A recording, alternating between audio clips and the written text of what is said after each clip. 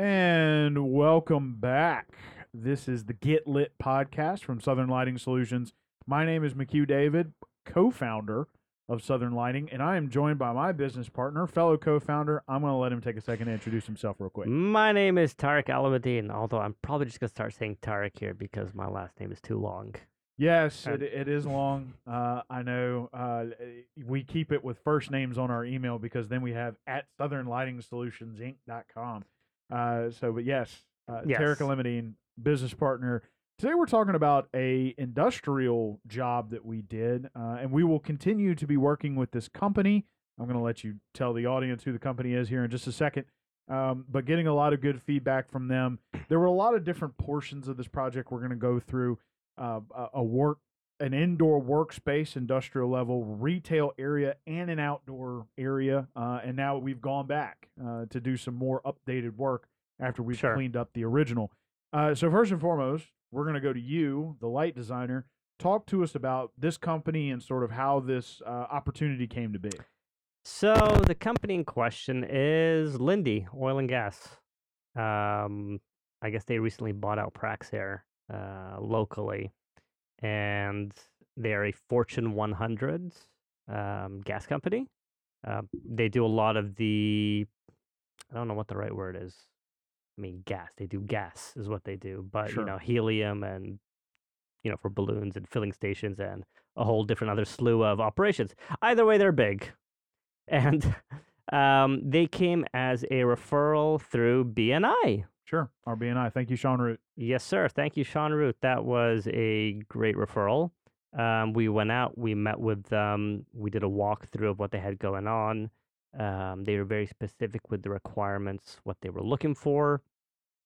They really didn't have any layouts, so we took some rough measurements and we pulled off Google Maps and, of course, Dialux, which I love to use. We gave an estimated simulation of how many units they needed, doing the one-to-one replacements, and making sure they were fully compliant with the standards of their safety and operation. So they had to have wire guards and the whole 9 yards. So we did that simulation. We laid it out for them at first because we're a small business. I guess they were maybe a bit on the fence. But we showed them the software, we showed them the program, we showed them how it was laid out, the light levels that they required. They had not told us what they needed. They kind of led it to us, and of course we have preset levels in our software as guidance, and we fully hit the metrics of that simulation. So they said, "Go ahead. We're gonna go on a leap of faith with you guys."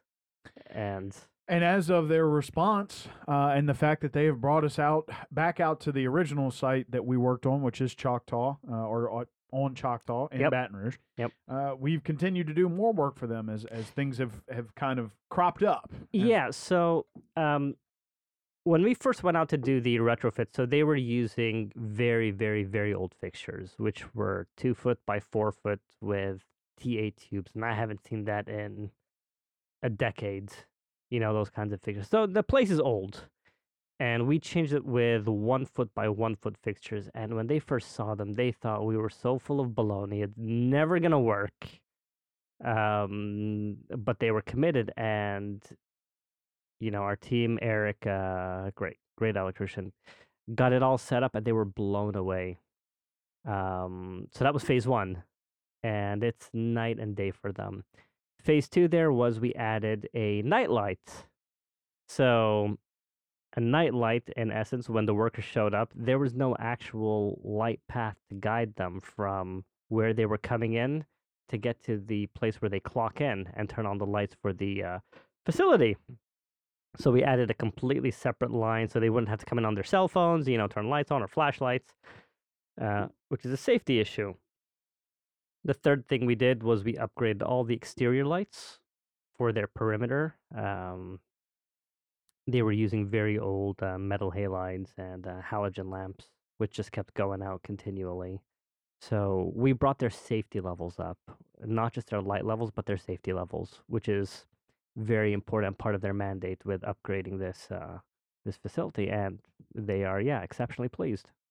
And as they upgraded the rest of the facility, their work area and their outdoor area, and they said, well, with all that, we can't let our retail area look the way it looks either. So we ended up going in there. That was basic, though. That was basic. 2x4s, 1x4s. Yeah, it was very basic. We're working on something pretty cool for them right now, which is to add a thin lens to the standard 2x4s, to a few of them, which will have the Lindy logo etched onto it. Mm-hmm. And that's pretty cool technology, if you will, or an aesthetic, because you don't have any light loss, but you have that nice, Lindy aesthetic coming through when you look at the ceiling. And that's, a newer generation of ways to move forward, because everyone gets tired of panels. How do I do something different? Well, we have this offering, and we have, a multitude of standard choices and a multitude of custom choices that can be done. Sure. You just have to tell us what you want on your lens, and we can get it done for you. I should say this because it's important for us, and this is a shout out to us. I mean, it is our pod, so we're shouting ourselves out anyways. But the 4-foot panels were the 4-foot vapor type fixtures were our monument fixtures, which are 100% made in the United States. Yep. And that's made, not assembled. Yes. 100% made in the U.S. All the components inside it were made in the United States, with the exception of the ballast, the driver. Right. And, of course, we've talked about drivers and LED and how that works a lot when you and I first started doing these shows. Yeah. Boy, it's hard to believe that was 2 years ago. And we ran through about a year and a half ago. Mm-hmm. And then we kind of fell off. So, thank you, COVID. Yeah. So here we are. We are back and doing these shows. So, as we worked through this entire project, we ended up kind of finding our way into their good graces, and we're probably going to be doing other facilities for them. But I want to back up for a second. There's a great, if you were watching this, you would have already seen a picture of it. There's a great side-by-side that you took where you were standing in between two bays in their work area. Yep. One side on the right had already had the replacements made. The left side was what they had been working with. Sure. Kind of want to work through a few points there. One, very important to mention that the wattage reduction between what was there and what we did is huge, roughly 60%. Maybe a little less. So no, they went from it was 240 watts in their existing, and we dropped it down to just below 90. So about 85 watts. So about 66%. Yep. Worth of a drop in terms of their wattage expenditure, and of course those lights stayed on a lot. That was a work area, it was a safety area, and of course we have improved the safety. You already mentioned that before. Yes, sir. Want to talk about the fact as well that in some situations, this one not so much. We just ended up doing a one-for-one replacement because we were using those 1 foot by 1 foot fixtures. But in a lot of cases, you can use your light design experience to reduce fixture count. Absolutely. But that was not the case with what they wanted or what they needed. I'm a big proponent of reducing the number of lights. A lot of people are not, and I get into trouble for it. But in this case, the best solution was to do just simple one-for-one replacements. Sure. And our team was in there. We were finished all those high bays, 127, 128 of them. I don't remember the exact number, but we were done in under a week. Sure. All in the entire facility for our first round of work. It was roughly 110,000 square feet, and we finished in about 3 weeks. Something like that, yeah. Roughly 3 weeks. Yeah. We've gone back out there for a few smaller jobs to kind of clean up. It's one of those things where all of a sudden everything gets cleaned up over here, and then you start noticing, kind of like they did with their retail area, it's like, well, we can't leave that like that. So if y'all come back and fix that, we'd appreciate it. So appreciate Sean Root for that referral. Appreciate Lindy for trusting us with their business. It's a good shout out for BNI. Oh, yeah. That referrals happen. They do, and you never know when they'll morph into something. Yep. Because as of right now, Sean Root, who used to be a chef, is now a home inspector, a jack of all trades, that one, but used to be involved with Praxair and Lindy. Yeah. So was able to give us that connection. So thank you, Sean. Hopefully we can repay the favor in some way, shape, or form. Shout out to our headlamps. We've given him a couple of free ones. So I hope he enjoys those. And we appreciate him testing those out for us as well and giving us some good feedback. But want to, from that direction, want to talk about one project that we've done prior, before we wrap up the show today, to kind of talk to people about when you get a good electrician in there and you change out your lighting. A lot of times you're going to find some things that you may not have known were there, and you may have caught on. I'm talking about Sporting Center. Mm-hmm. Remember, they had a neon sign on the south side of their building that hadn't worked in years because they have had to continually install new lights to try to keep the area lit up. We went in using the Entergy program and their rebate program, completely redid all of their lighting, including their warehouse lighting with LED. Suddenly that sign had enough power to show up and light up. So that was interesting. But tell us, real quick, you were the lead on the Sporting Center, and I believe our electrician was actually the one doing some of the install anyway. What was that like going through that with them?